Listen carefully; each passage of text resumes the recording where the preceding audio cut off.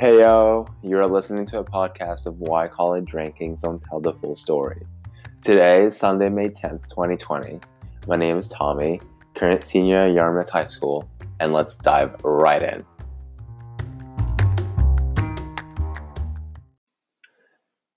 Let me start by clarifying that when I say I'm a current senior, I mean I've got a couple days left until I can call myself a freshman again. I mean, it is a new adventure, which I'm excited about, but is it ever fun to be a freshman?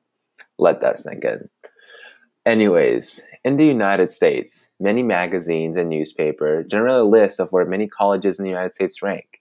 This is done so high school seniors get an idea and narrow down a list for themselves.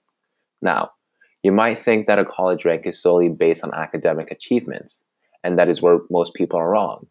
Depending on the publication, the ranks can include things like graduation rate, student life, dorms, food, among other things. So the question today are, is reputation all that matters? Outcome versus input.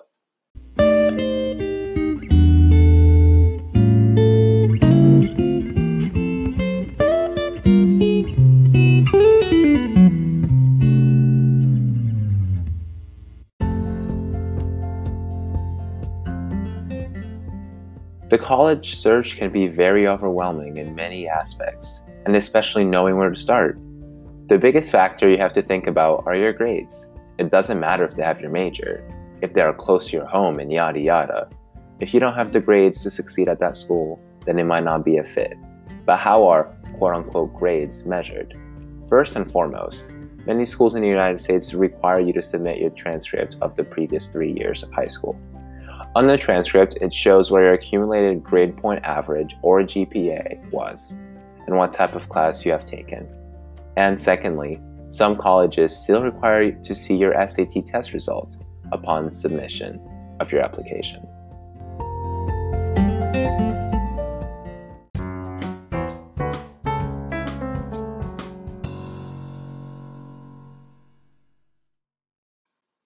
And this is where college ranking make their beginning. A main reason why students consider a college rank is due to a future job earning.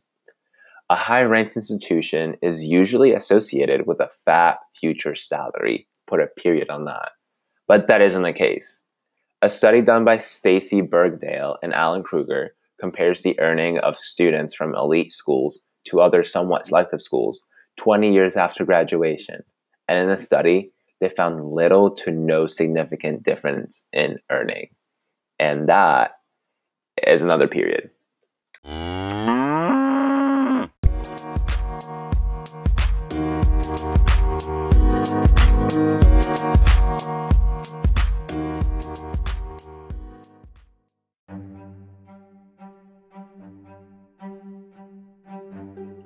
Typically, a rank is conducted from information gathered the previous year.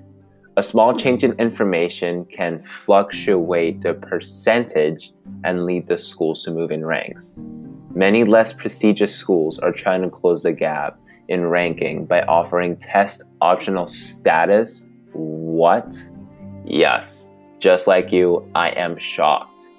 This guarantees that students who are confident with their test scores or meet the minimum requirement will submit their test scores, forcing admission counselors to select the ones who on average have higher test scores, making the schools have higher averages.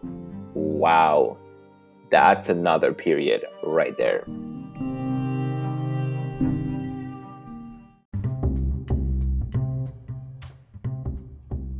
So let me tell you a little bit about my story. I applied to approximately 9 schools, each different in ranks. When I started looking, I looked at the overall rank, thinking that it was enough information for me. But once I set foot on the campus, it was another story. Once I got to Providence College, let me tell you, I knew it was my home. So here's my advice for a listener that hasn't gone through this process yet. Please do extensive research on your school, your program, and major, how it will give you a return on investment, the town or city your college is in.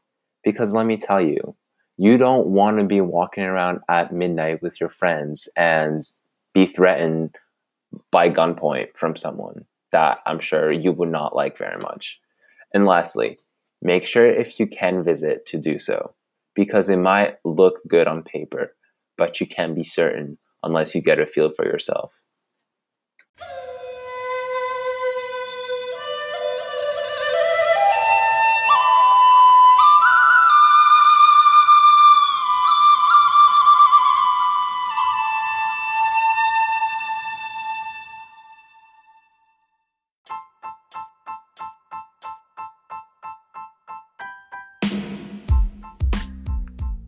And that's it today, folks. Tune in every Tuesday for a new podcast.